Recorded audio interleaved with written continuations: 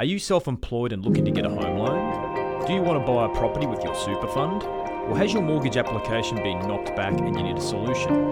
At Better Mortgage Management, we specialise in solutions for home and investment loan borrowers.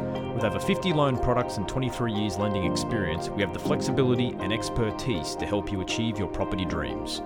Call us at 1300 857 275 to discuss how we can help you. This podcast is brought to you by Better Mortgage Management. You're tuning into Cancer Culture, a podcast all about cancer. My name is Jackie Cowan and I'm an ex-cancer patient and also your host. I'm on a mission to let cancer patients and people affected by cancer know that they are not alone. Throughout this episode and the course of the podcast, you'll hear stories from people who are currently enduring cancer, lost loved ones to cancer, or whose lives have permanently been scarred and changed by cancer. This podcast can be both insightful and sad, so please strap in as it's one for the brave. I'm most definitely not a medical practitioner, however, a survivor of an illness who wishes to bring individuals together through hope, genuine human interaction, and storytelling. You're listening to the first episode of Cancer Culture. We are joined today by another very special guest, somebody who I had the pleasure of meeting way back. I want to say 2013, 14? I reckon around that time, definitely. In the one and only Alhambra smokers area, to be clear. It was a joyous time in all of our lives. I had recently, or if not, was going through chemotherapy. So at that time was going through quite a fair bit of stuff. I shouldn't have been hanging out in the smokers area. It is without further ado, Gemma Colbran. How are you? I'm good, thank you. It's a beautiful day and I am ready on bevies. Ready on the bevies, as you should be. What time is it in Sydney? 4:20 almost. So it's a good time to chill out. A little bit more serious, but something that we both have in common in some way, shape or form. You are tuning into a cancer podcast, if you weren't aware of that. But yeah, today Gemma is here to tell her story and journey with one of her grandparents. So yeah, let's get into it, Gemma. Do you want to tell us a little bit about yourself and who we're discussing on today's episode? Yeah, so basically my name's Gemma, as we've discussed. I moved down to Sydney to look after my grandmother as a personal carer. And then 2 years ago, my grandfather had a seizure and went to hospital and was diagnosed with terminal cancer, so stage 3 cancer of the lungs. He also had bumps on his brain, which they didn't really confirm whether or not they were cancer or not. It was a very odd diagnosis process. He was pretty, I don't know if you can call it young or old. I think he was 78 at the time. And yeah, he decided that he didn't really want to go through it. He had a bit of a fight, but he preferred to die with dignity. So I became his full-time carer, as well as a carer for my grandmother, which if you've ever done personal care, I used to do it for work. I did personal care for cerebral palsy and spinal cord injury. Working for family is an entirely different thing. There's so many more emotions. There's no going home and turning off. It's all day, every day. And they're your family, so you care a lot more in a different sense than you do with a client. Gemma, that's unreal. And I think hence why when I actually put something on the internet and I was like, okay, does anyone have anything to do with cancer on my social media, which a lot of people do, but your story took me by surprise because a lot of people our age, and if it's not rude of me asking, would you mind telling our listeners how old you are? Yeah, so I'm 27. And when I was put on the system for my aged care, I was 25, I think, or just 24. Age is not easy and fun to recall. But I was literally on the system as the youngest person ever in history to be listed as a carer on my aged care in Australia. Wow. And I remember being on the phone to them and them saying they were shocked. And I was like, well, considering you give me barely any support, at least I'm on the system. And I definitely gave them a lot of reviews in how to fix up that service because it is a hard space to negotiate. Good on you. And that's especially hard. I think somebody of your age, even now and at that time, that's a lot of responsibility. And that's a big thing to go through. Yeah, because I was telling a mate about yourself this morning, and he was, how old was Gemma? And I think Gemma was, around about my age, if not a year or two older, which is pretty crazy. When you moved, thank God I still look 19, and I've only got grey hairs. Nothing's changed since the Alumbra days. Nothing's changed since the Alumbra days at all. Did you move to Sydney prior to that, or did you move to Sydney for that? No, so I moved down to Sydney half for myself because I wanted to get out of Brisbane and do something different. And my grandparents live in Bondi, so be stupid not to take that up. Mm-hmm. But also then when I got here, dealing with my grandmother who had mental health disorders, and I realized, okay, someone needs to stay and look after her. And then my grandfather, had his diagnosis, and that's when all of my care shifted to looking after him. So I quit what I was doing, pretty much full-time at home, looking after him, making sure that he had the right quality of life. And it very quickly turned from taking him to appointments to palliative care, administering, what is it? Not methadone. What's the word that makes you go to sleep? That they give you the vials and you inject it. It's a very heavy drug. So I was injecting syringes into very intense turn of events, but it was quick as well. So it wasn't long. It was probably 3 to 6 months total. Yeah. And then, sadly passed away. Wow. That would have been an absolute roller coaster. It really was. I was very lucky to have friends and family, and at the time my boyfriend around me to help me get through it, because not only mentally but physically it was extremely hard. And I can only imagine how it would have been if my grandmother didn't have the support network of myself and the people around me there as well. Mm-hmm. So this was pre-COVID, right? So this was pre-COVID. He died before COVID ever became a thing, which I always remember going into COVID. I was, he's so lucky, because he would have been outraged at the RSL closing. He would have been one of those people at the door, like, let me in.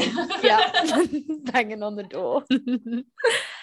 I think it would have been a very different time even for yourself, but I guess that didn't happen. And in many ways, maybe it was a positive that he left before this kind of shocking pandemic 100%. Overtook everything. 100%. My good friend, one of my best friends, her mother passed away of cancer during COVID. And the difference between my experience and hers, massive. They were forced into home care, whereas we had the option to do either home care or palliative care in the hospital.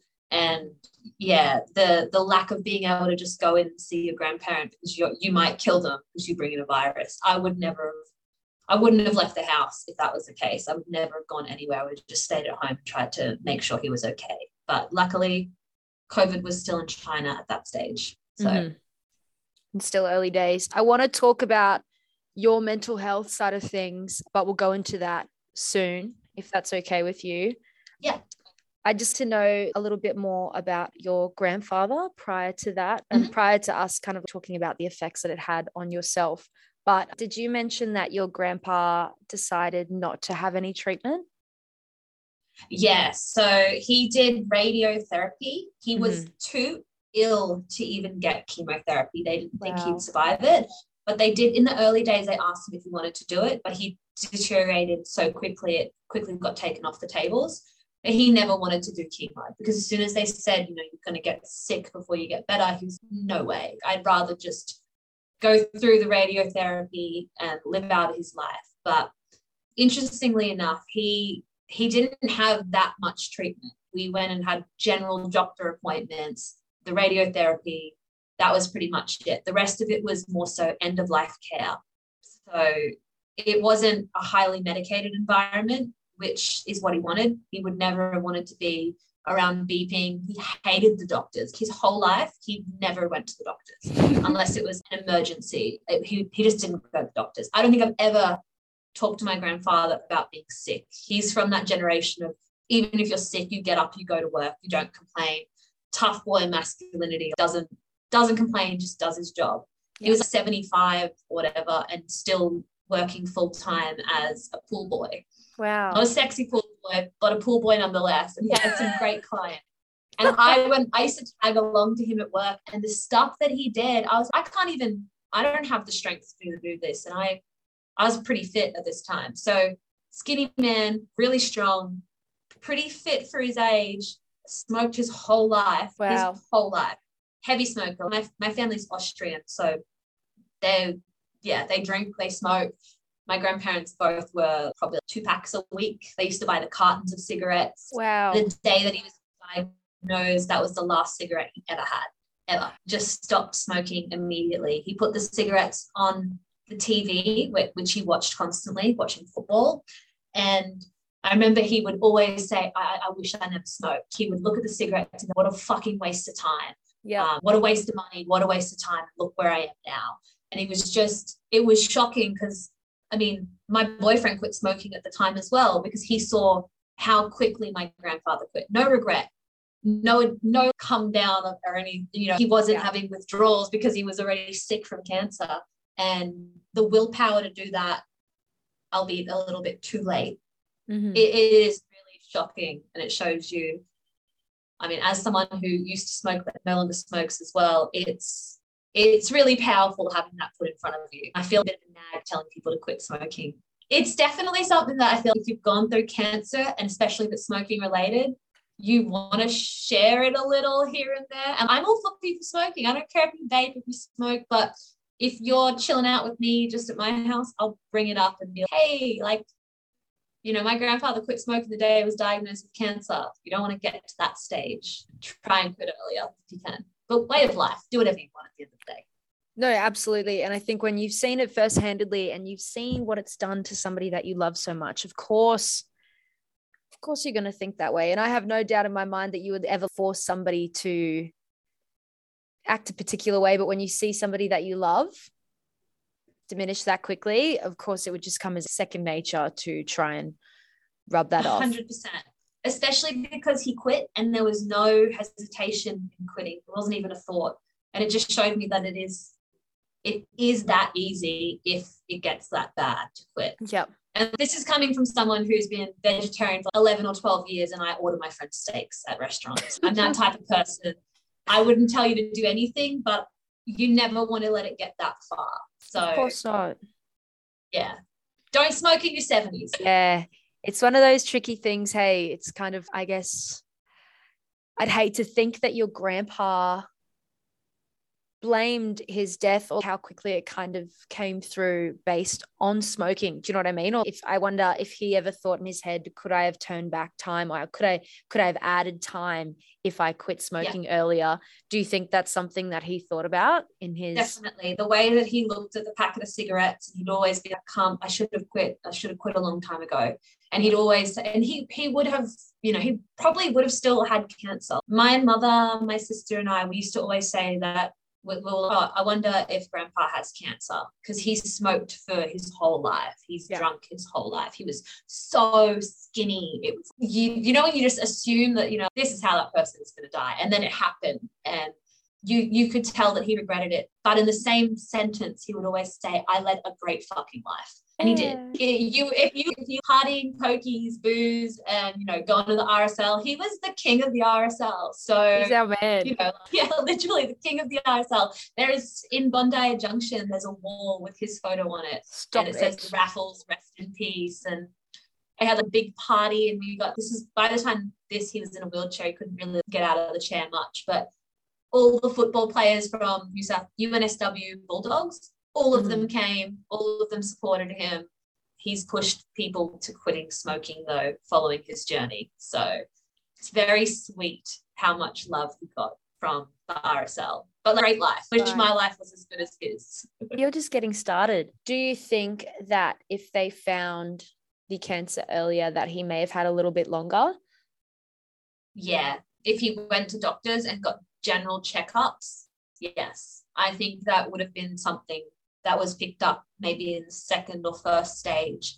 But at the point that he was at, I remember the doctor left the room. The doctor got him to leave the room and called me back. And he was, there's really not much we can do at this stage. And at his age, it's more so just making sure he is comfortable in what he does. Mm-hmm. And they were, if he went to the doctors, 100%. But because he's from that generation of, just tough it out, don't go to the doctors, there's no way they would have picked that up. It wasn't until he had a seizure and grandma had to call an ambulance that it was even diagnosed. So I think there's a pretty serious kind of lesson in that goes for all ages, you know what I mean? And it's something that I'm going to try and preach, and I'm most definitely 100% sure that all of you will as well. But yeah, and that is to go to the doctor. Nobody knows your body better than yourself. And I guess that generation, my nana's 93. Nothing is wrong with her or ever will be. But it's more that I did smoke for so long. Yeah. So because I did smoke for so long, I'm always, and my grandfather had lung cancer, I'm always going to double check it. And it's going to be something that I'm going to ask for a checkup on. But my now ex-boyfriend, he actually has a family history of bowel cancer. Yeah. And so he's constantly on top of it. And lucky for him, it's shocking to think how much cancer actually is in my life. He actually just recently had a very bad colonoscopy. And if he didn't get it checked when he did, his doctor literally said, it's one of the highest rates of, fatal cancers out there. Wow. And he's lucky he caught it when he did.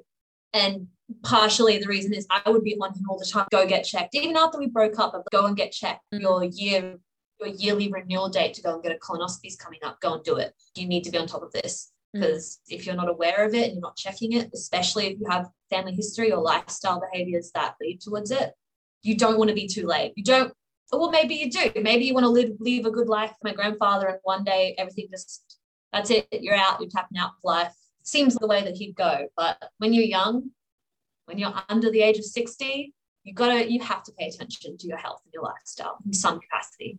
100%, especially when something can just come in a whirlwind and ruin everything that you've worked for, all to you could easily just prevent that with a checkup, whatever that may look. I think that's very interesting. I also want to come back to your mental health and whatnot, but while we're on the topic, Gemma, do you think that it's something that you kind of think about too much now to some extent, as somebody who's witnessed that and gone through that? Someone that you love? I think I'm going to be always more aware of it than other people. I'm always, even just not related to lung cancer or anything, I'm, as a female, constantly once a year at least, I check my breasts, because we're now old enough that I don't want to get breast cancer. You got to be on top of it. But at the same time, I live recklessly and I try and enjoy my time. And if you're caught up in things and you think about it too much, I don't know, I'm a person that believes that it'll come back to you.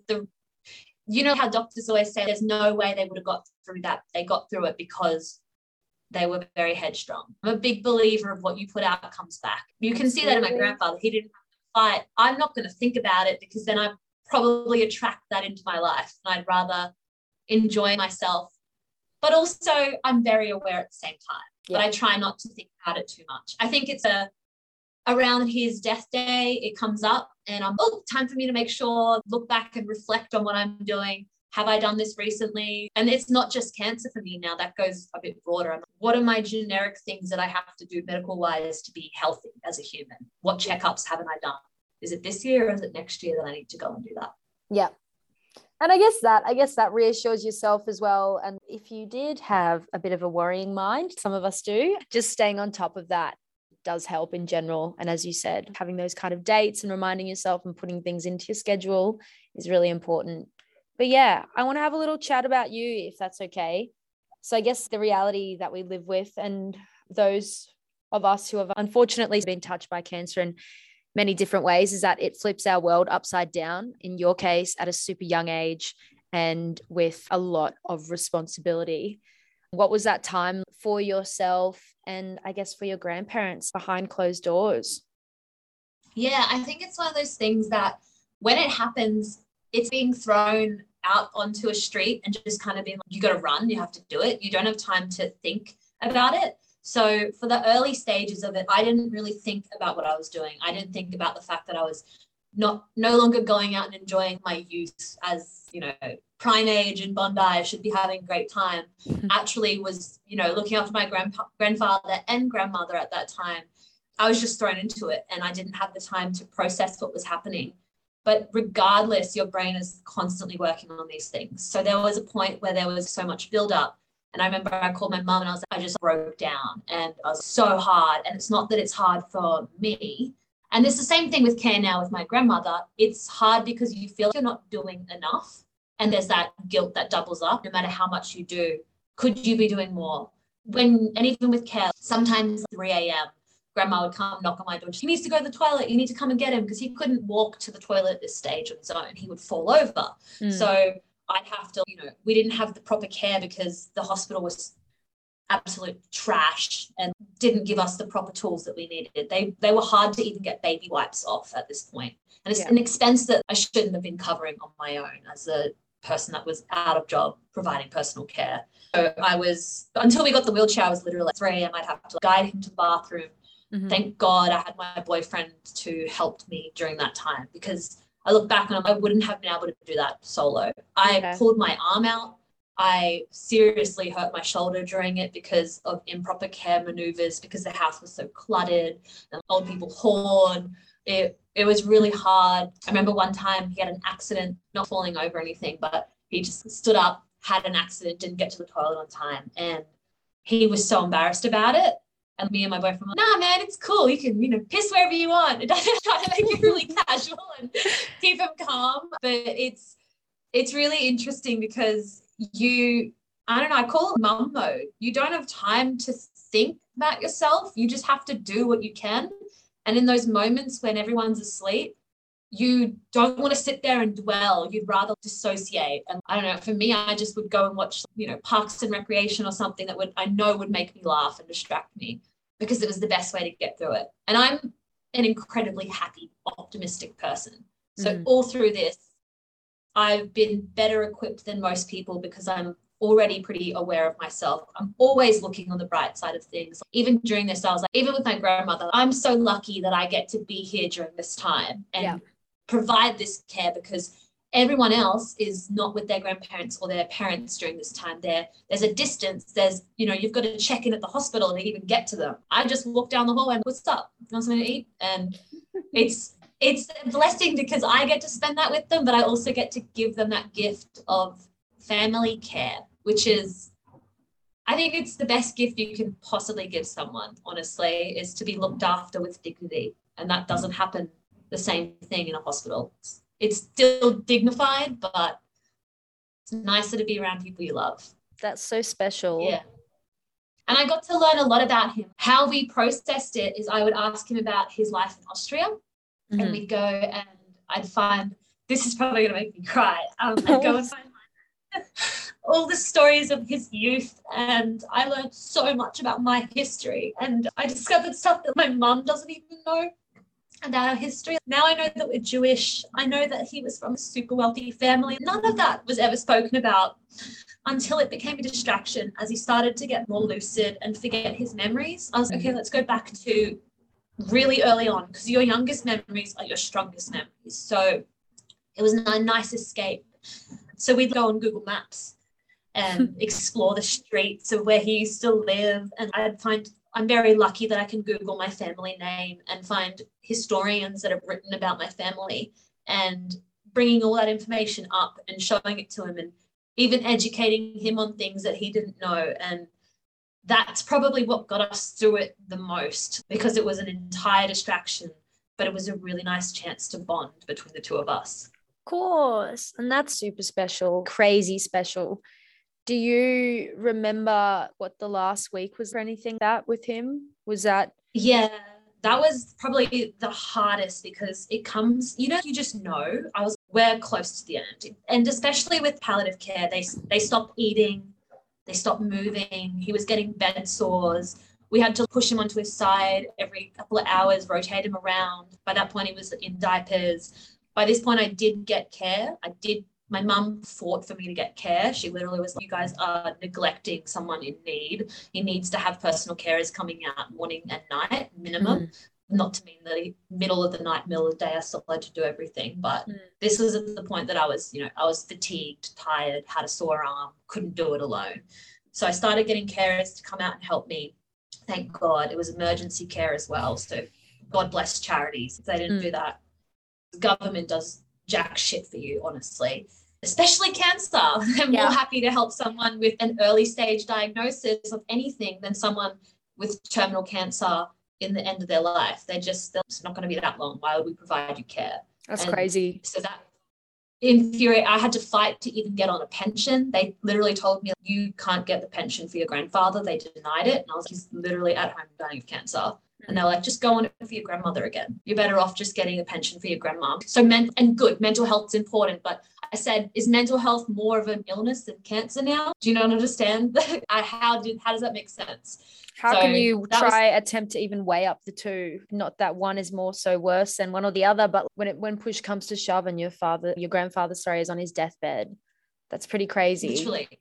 How do you not get an emergency pension for that? And that was an added stress during that time that made things worse. But in the last week, it was so quick. He was already on, he's being injected with morphine. He was on liquid Valium. He was on Dexies, which, I mean, that's a concoction in itself. And I remember he kept saying, I'll never forget this. He used to, everyone's come to visit.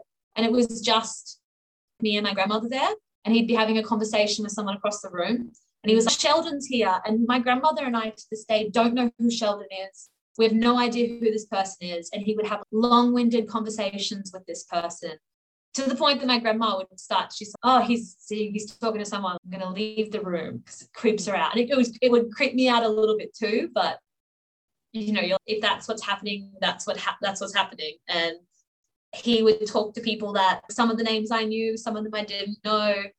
When he was actually conscious, he wouldn't eat.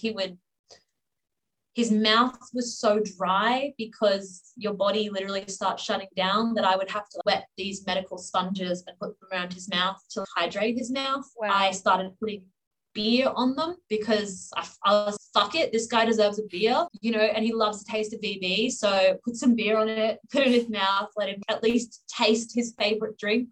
And thank God the nurse is the one that actually told me this. She was like, put some beer on it or some wine. She's like, we're not meant to recommend it, but do it. Why the fuck not? 100%. I mean, you'd want I'd make me an espresso martini and put it in my mouth. I want what I want, and you deserve to live your life out the way that you want it. It was tough, but honestly, at that point, because I was receiving help, it was a lot easier on me, and it was more so emotionally tough. Seeing my grandfather on the outs was the hardest part, I reckon. Especially after you would have just spent so much time with this super, super special person to you, and kind of watching that all unveil so quickly would be hard. What was it, if you don't mind me asking, kind of post his passing immediately?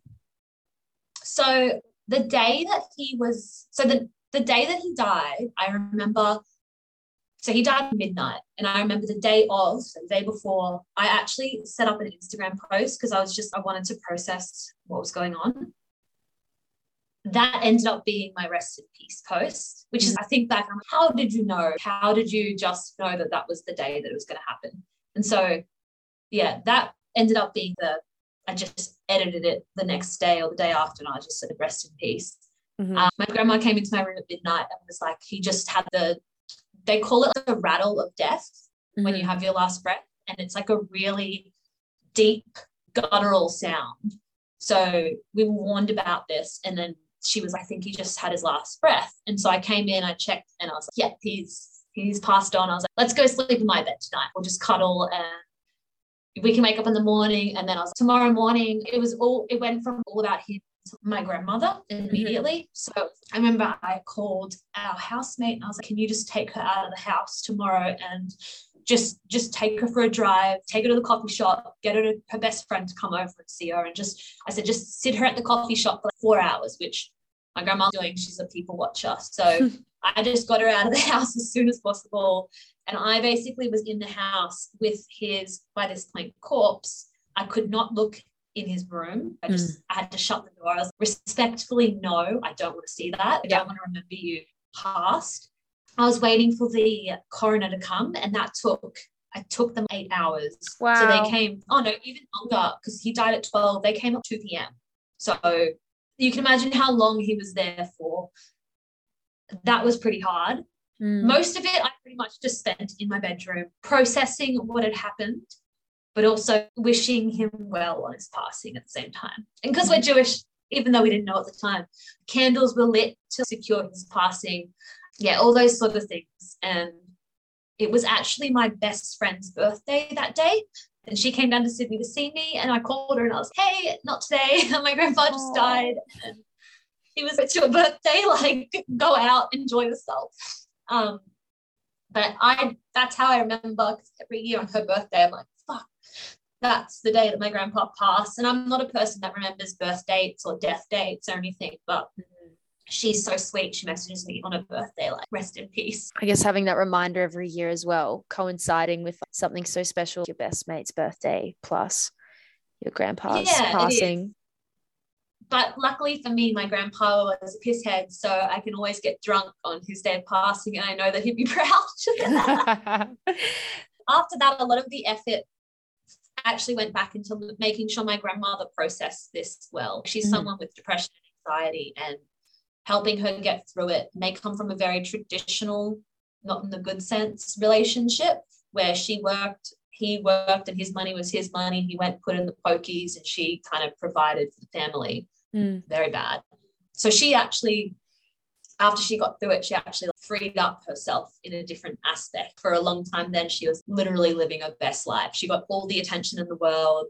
The whole bedroom was cleared out and everything was changed, and she became the center of the universe. So I mean, that to me it's very sweet to help someone have their love of their life pass on, but still feel valued and loved. How is she going? She's good. And the older she gets, the harder her mental illness becomes to deal with, especially going through anxiety during COVID. You can imagine how anxious she is to leave the house. But she's also the sassiest woman ever. That's where I get my mean-spirited love of people from. So she's doing pretty good. She's a bad bitch at the end of the day. And bad bitch. Yeah, literally. She's the type of person I remember we used to drink with her, and Grandma, do you want tequila? And she's like, yes. And do you want to chase her? She's like, I'm not a pussy. So oh God, the apple doesn't fall far from the tree, does it? It really doesn't. I'm literally just underneath the tree, but I'm a bit more of a pussy than her, so I take a chaser. I want to talk about grief, I guess, because the more people I interview and the more, I guess, beautiful stories that are told in whatever manner they may come across, grief comes in so many different ways. Cancer is associated with a lot of things, whether that be sadness, distress, depression, fear, and anxiety, which are all normal, especially normal when dealing with the loss of a loved one and or cancer in itself. Did you seek any mental health advice throughout that time? No, actually I didn't. I think I'm better equipped than most people as bad as it sounds, to deal with grief, because I come from a background where I studied sociology, and for a full semester I studied death, grief, and culture. So I learned about, and it's not about how to deal with it mentally. I learned that it's okay to grieve. I learned that, it's okay to clothes and hug clothes of a deceased person. They're normal things to do. And there's nothing wrong with how you grieve. It doesn't matter if you don't grieve immediately, and if you grieve later on, it's fine. Everyone has their own processes and how they go through things. I also come from a family where my father died when I was 11 months old. So I've always had this looming idea of death in a different capacity. Like if you ever talk to someone whose dad or family member died when they're a baby, we make jokes about death. We laugh in the face of it because it was in our lives before we even knew before we could even walk. Yeah. So I dealt with his death really well. But also as a primary carer for someone with cancer, the whole time you're doing it, you're already grieving during the process of care. I think all cancer patients and all people that care for people with cancer, you inherently are grieving actively while they're still alive. Whether it's grieving for a loss of a life that's going to happen because you're in palliative care, or whether it's grieving because you know that this is going to be something that throughout the rest of your life you're going to have to deal with in some capacity or be aware of, you're already on that process. And I actually didn't have so much grief. I had more of a relief when he passed on, because now he's at peace. He didn't have to die with beeps around him, got to watch footy as much as he wanted. He got to chill out and it was a relief for me because I no longer had to do such exhausting care. Not that I didn't want to do it, but it was physically and mentally exhausting. And to be able to tap out and be, thank God, I did what I needed to do. I provided the care I needed to provide. And now he's passed on and he's in a much less painful place. Yeah. It was a lot easier. But in saying that, you know, I cried just before twice because of the memories of the person. It's a breakup almost. You always are going to remember the good moments, the hard moments, and don't ever feel bad about feeling some kind of way. To feel is to be human, and whether it's good or it's bad, take it as it is, because absolutely, that's the way life goes. And you're alive, and it's something that, I don't know, challenges every single day, emotions of that sort. I really appreciate the way in which you see the world and the way in which you've, I guess, I don't want to say handled, but I don't know, even the grief versus relief, that's pretty incredible. I have never, ever, and I've met quite a few people in my time, but I've never met somebody who's walked a day in the shoes that you have or even come close to it in terms of being your age and working in palliative care, especially looking after two different grandparents. Did you find that alienating at all in comparison? Would you ever compare yourself to who you were at that stage in your life versus, I don't know, what other people were doing and what other people were doing on the internet? The internet's bloody crazy. It's so shit in that regard, but it has many positives to it as Definitely. well. I will highlight that. I got to see a lot of my good friends. I was seeing what they were doing. And I remember once I was talking to my group of friends and I said something and one of them turned and was like, dude, I don't want to hear about your grandparent. And this was at the start of this diagnosis. And I literally was, I'm sorry, do you want to sit here and talk about dudes? Because that's all that comes out of your fucking mouth is, I'm having sex with this guy and I've gone on a date like this. I'm like, your problems are pathetic.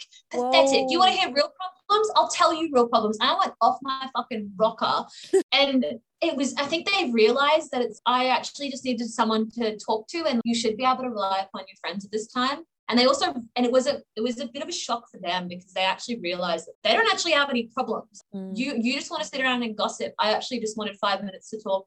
When you say how you're going, I'm going to tell you how I'm going because you asked. Yeah. I wouldn't tell the shop attendant that, but they asked and then they didn't want to hear. And it would be, sometimes it'd be a bit of a slap in the face hearing people not want to talk. Not that I wanted to share everything with everyone, but I do a really short surmise of, yeah, it's really tough. I had like 3 doctor's appointments this week and it's a bit draining. And you could tell people would just tune out, whereas they wanted to talk about the same dude over and over and over again. I'm like, it's not a problem. Don't even want to talk about this. So was hard, but at the same time, I still lived, because it wasn't like I cared for years, you know. So up until the days that he was diagnosed, I was still drinking and going out. And even now with my grandmother, she's always, go out, have fun. I want you to have fun. So I'm lucky that my grandparents were party people because they want me to have a good life as well.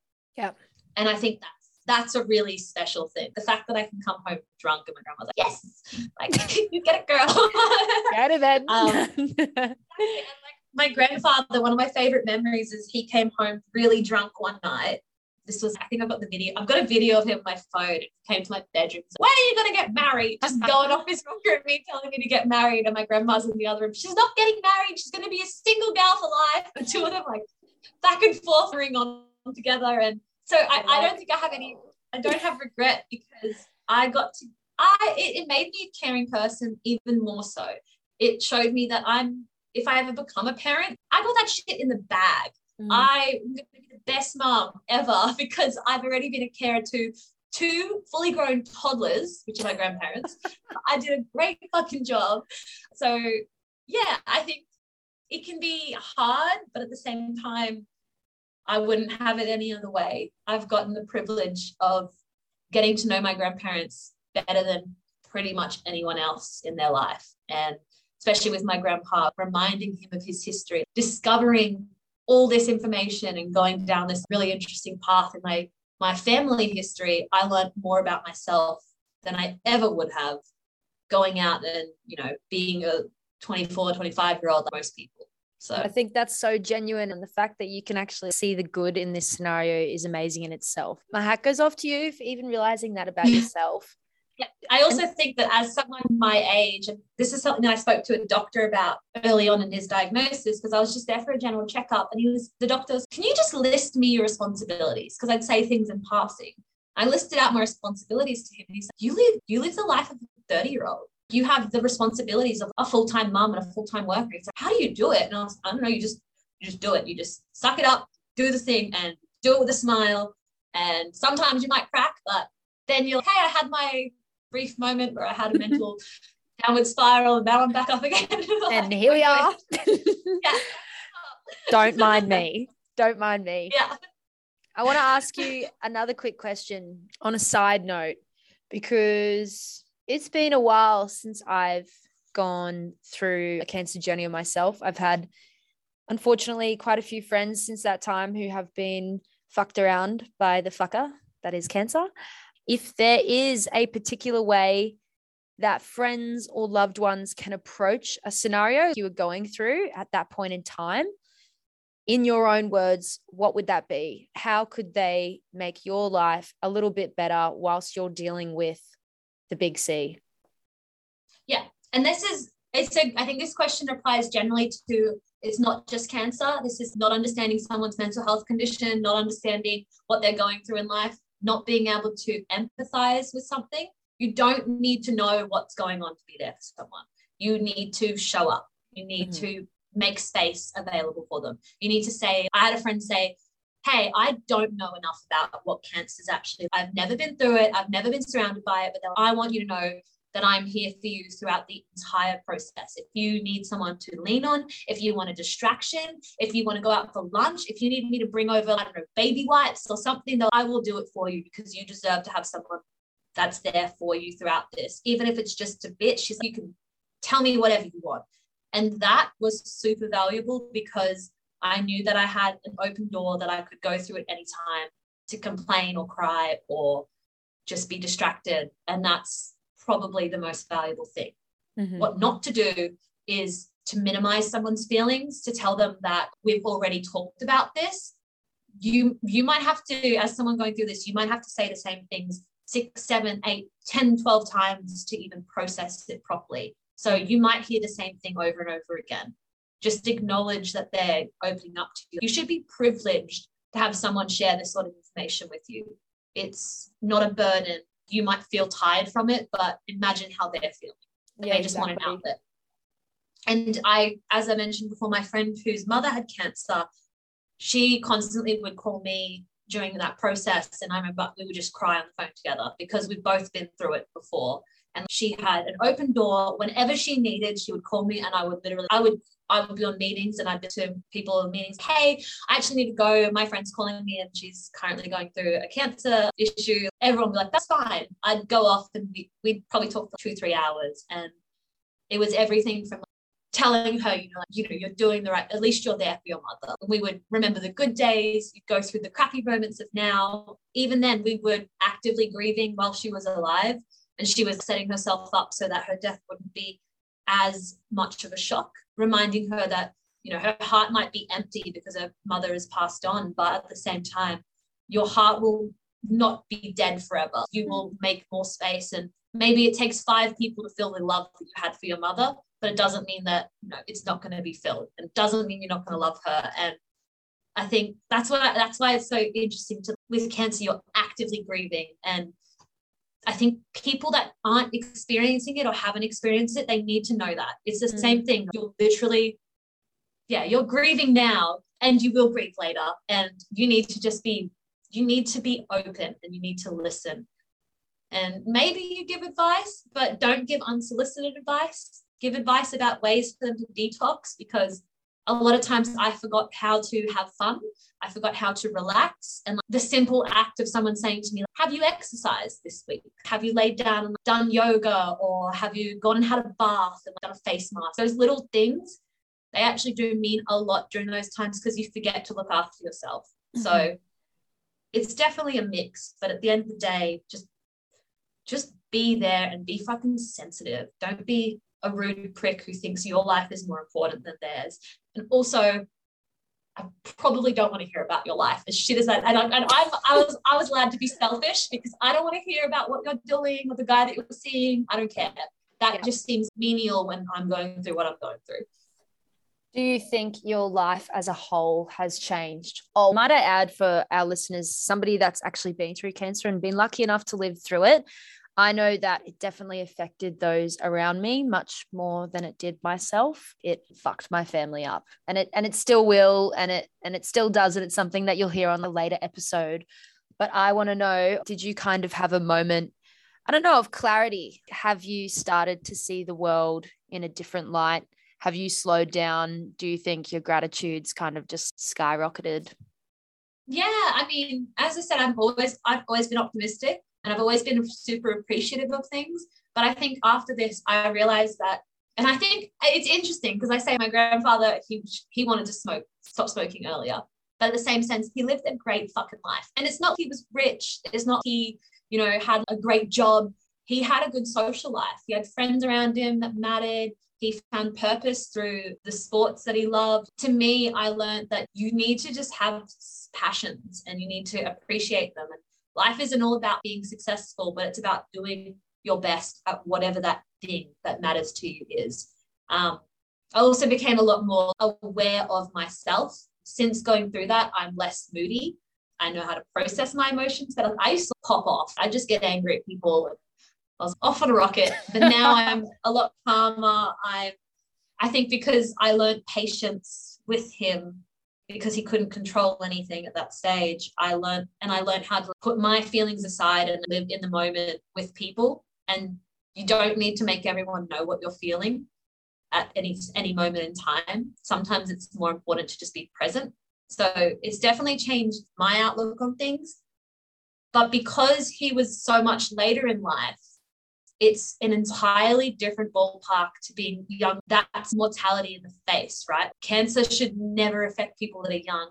It should be a disease for the old, as crappy as that sounds, right? Because someone dying of cancer in their 60s and the 70s and the 80s is not that big of a shock. But whenever you hear about someone young going through it, your heart goes out to them because it's not something that anyone that's young or anyone's family that's young should live for. The saying is, children do not die before their parents. Yeah. And so true. Children should never die before their parents. And that's why I imagine how parents fucking feel in those sort of moments. So, I mean, it was a natural order for him to go as well. So for me, not as much hugely life-altering things. For my mother, not so much. For my grandmother, horrible to go through it, but also, as I said, she's now the center of the universe, living her best life. So, and men typically do pass before their wives. So I think women are a bit stronger in that sense, that we carry on, we keep calm, and we keep on kicking. Keep on partying in her Yeah. That's awesome. I'm gonna ask you one more question before we wrap things up, just because I feel we've had a pretty solid, that was a solid hour-y doory, at least. That was a good one. Yeah, that's a good one. It was also refreshing for me to be able to express tears, because I honestly don't cry a lot about my grandfather. It'll happen once, twice a year. I'll just tear up. But it was nice to just have a space where I could remember, pay tribute to him, because he's fucking badass man. I know where I get my personality from. But also to respect him, because what he went through, I don't think I've gone through in that much depth about his journey and my journey alongside it. Do you think in some way, shape or form, post-cancer, it's kind of, I don't know, you're just doing your thing and maybe pushing yourself to higher levels? Do you think in some weird roundabout way that needed to happen, I guess, in order for you to be where you're at and starting your own thing, kind of going to... Actually, 100%. When he passed, I decided there's nothing more important than me throwing myself into a business, whether it fails or succeeds, because I'm 27 now, right? I know we think 30's old, but it's not. Nah. And the ability, exactly, and the ability to, whether I succeed or fail, to say I threw my all into this thing and I tried my hardest. And this is directly related to what happened. When he passed, I remember I was just, I'm going to fucking do it. Why not? You literally only have one life. And if you don't try, why bother? Don't just go through life barely existing. It's the same thing with how I feel about people. If I want to talk to someone, I message them. I don't keep shit bottled up. I don't care if I've messaged you 6 times. My best friends, you should see the chats. It's like, hey, what are you doing? Bitch, are you ignoring me? And it's not ever. I think you should let people know how you feel. You should do things that you want to do. You should take risks. And you shouldn't let the fear of failure stop you from doing things, because to fail is also very beautiful. Mm-hmm. And best qualities come from people that have gone through hardships, or they've tried things and they've failed, and they've learned more about themselves through it. So I learned a lot about myself from my grandfather. And then I also learned how much of that resilience that you get from that also applies to my life in a different capacity. And you can take that energy with you throughout everything. So I always carry that energy that I'm not YOLOing, but you're YOLOing. I mean, you literally have the one chance to do something. So try your hardest at whatever it is. And it can be anything. I don't care. I always say to people, I don't care what you're passionate about, so long as you have a passion. That is pure human energy. My grandfather's obsessed with sports. I happen to arts and business. So there you go. At least find your thing and you run with it. And he has a mural in bloody Bondi. So the man, he put it all in there. He gave if you love something enough, people will put that energy back to you. And I've seen grown men that are footballers cry over my grandfather. Mm-hmm. And there's nothing purer than that sort of emotion coming from someone. And I didn't realize how much an impact he had on that sport. He's helped people get all the way to Sydney Swans before.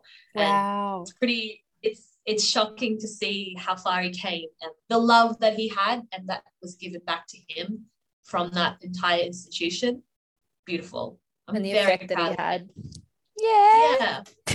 Just because he was the dude that they used to say he's the guy that was at the games that would get them on the court, swearing his head off, and then he'd be at the pub after with them drinking and drinking on the table. What a legend. It's not about, as I said, it's not about being good at things. It's about being passionate. And if you look around the people that you love the most, you love them because they're passionate about shit. You love them because they do things.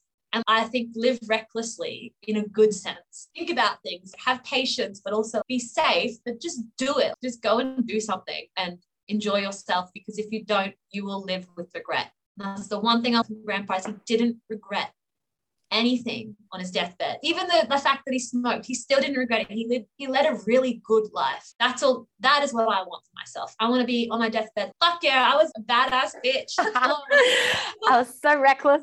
Exactly. And that you are yeah, in a good way, in the best way possible, as long as you're not hurting anyone and you're having fun. And I feel in many ways we're all a product of the people before us, whether that be our parents directly or our grandparents. I've got plenty of them in me. I know you do as well too. Yeah, I always say to my grandma, I got my sass from you. And then the other day I drink, and she's, well, you got that from me as well.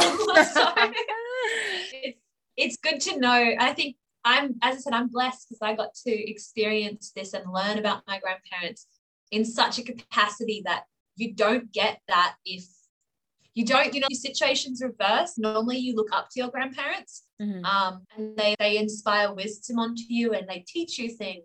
And yes, we've had that relationship before in the past, but it's switched in that I teach my grandma things. I taught my grandpa things. I was providing care for them.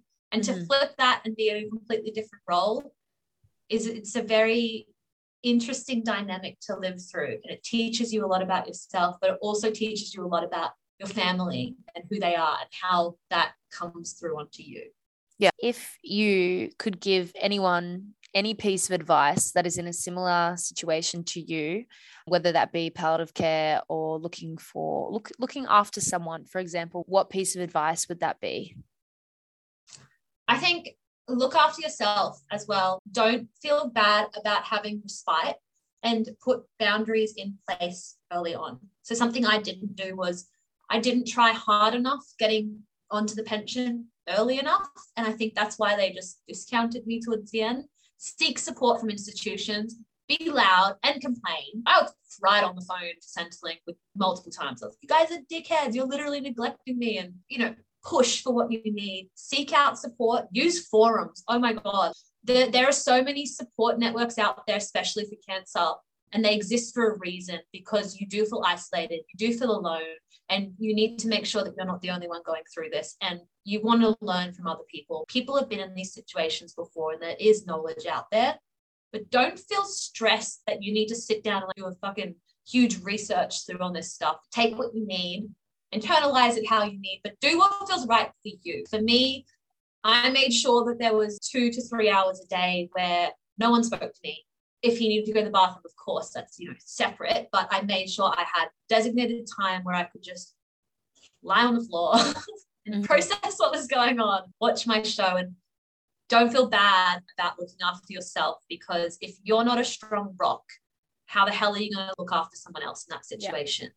You need to have a really strong foundation to be able to provide care to other people. And that means making sure that you are checking in on yourself frequently and making sure that you actually go, okay, I'm really tired. Maybe I shouldn't do anything today. I'll just do the bare minimum. And there's nothing wrong with doing the bare minimum. Sometimes people would look at it as a bad thing. Bare minimum's a good thing. Sometimes you need to do the bare minimum just so that the next day you can actually be there emotionally for someone. Because it's not easy. Absolutely.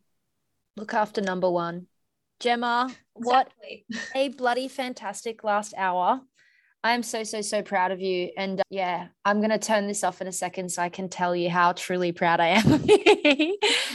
But if our listeners wish to, I would also to, in some way, shape or form, be able to create some sort of a community, as this goes on. So if people did want to reach out to you, whether it is for a little bit of advice or, I don't know, to say you're a bloody weapon, which you are, is there any way in particular that they can find you to reach out to you? Yeah, so I'm an Instagram person because I'm too old for TikTok at this stage. But if you go on my Instagram, my name is Jamazing, because I know I'm amazing. Oh my days. And it's GEMMAZING. And I'm there for anything. If you just want to, I don't know, even send me photos about what you're going through, stories about what you're going through, I'm down for it, because sometimes you just need a sounding board. Surprisingly, sometimes it's best to have someone that's not directly in your life, someone that's a bit distant, so that you can kind of reveal a truer self to them. Awesome. Amazing. This podcast is brought to you by Better Mortgage Management. Are you self-employed and looking to get a home loan? Do you want to buy a property with your super fund? Or has your mortgage application been knocked back and you need a solution? At Better Mortgage Management, we specialise in solutions for home and investment loan borrowers. With over 50 loan products and 23 years lending experience, we have the flexibility and expertise to help you achieve your property dreams. Call us at 1300 857 275 to discuss how we can help you.